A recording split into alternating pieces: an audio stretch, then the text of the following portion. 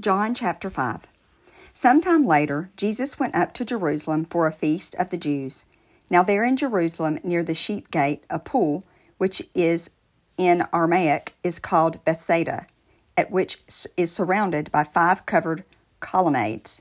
Here a great number of disabled people used to lie, the blind, the lame, the paralyzed. One who was there had been invalid for 38 years. When Jesus saw him laying there and learned that he had been in this condition for a long time, he asked, "Do you want to get well?" "Sir," the invalid replied, "I have no one to help me into the pool when the water is stirred. While I'm trying to get in, someone goes down ahead of me." Then Jesus said to him, "Get up, pick up your mat, and walk." At once the man was cured. He picked up his mat and walked. The day on which this took place was a Sabbath, and so the Jews said to the man who had been healed, "It is the Sabbath. The law forbids you to carry your mat."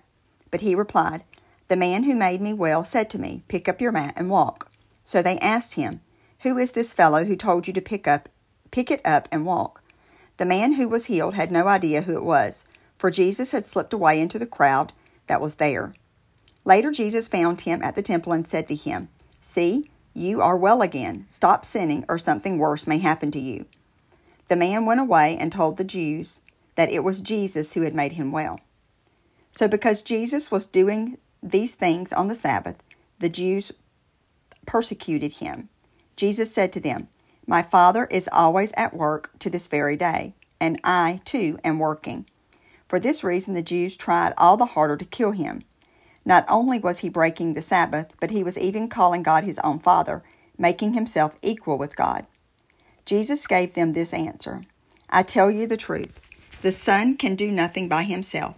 He can do only what he sees his Father doing, because whatever the Father does, the Son also does. For the Father loves the Son and shows him all he does. Yes, to your amazement, he will show him even greater things than these.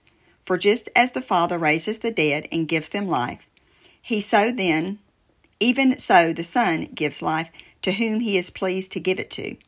Moreover, the Father judges no one, but he has entrusted all judgment to the Son, that all may honor the Son just as they honor the Father. He who does not honor the Son does not honor the Father who sent him. I tell you the truth. Whoever hears my word and believes him who sent me has eternal life, and he will not be condemned. He has crossed over from death to life. I tell you the truth. A time is coming, and has now come, when the dead will hear the voice of the Son of God, and those who will hear will live. For as the Father has life in himself, so he has granted the Son to have life in himself, and he has given him authority to judge, because he is the Son of Man. Do not be amazed at this, for a time is coming when all who are in their graves will hear his voice and come out. Those who have done good will rise to live, and those who have done evil will rise to be condemned. By myself I can do nothing. I judge only as I hear, and my judgment is just, for I seek not to please myself, but to him who sent me. If I testify about myself, my testimony is not valid.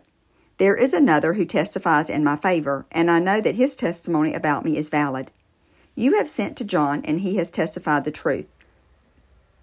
Not that I accept human testimony, but I mention it that you may be saved. John was a lamp that burned and gave light, and you chose for a time to enjoy his light.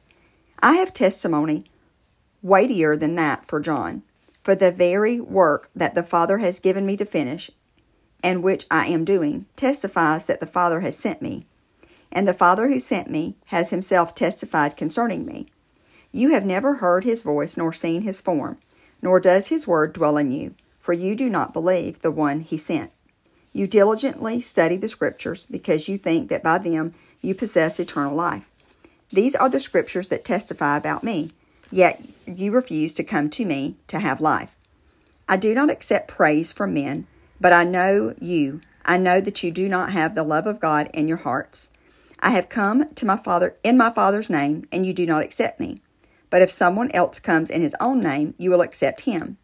How can you believe if you accept praise from one another, yet make no effort to obtain the praise that comes from the only God? But do not think I will accuse you before the Father. Your accuser is Moses. On your hopes they are set. If you believed Moses, you would believe me, for he wrote about me. But since you do not believe what he wrote, how are you going to believe what I say?"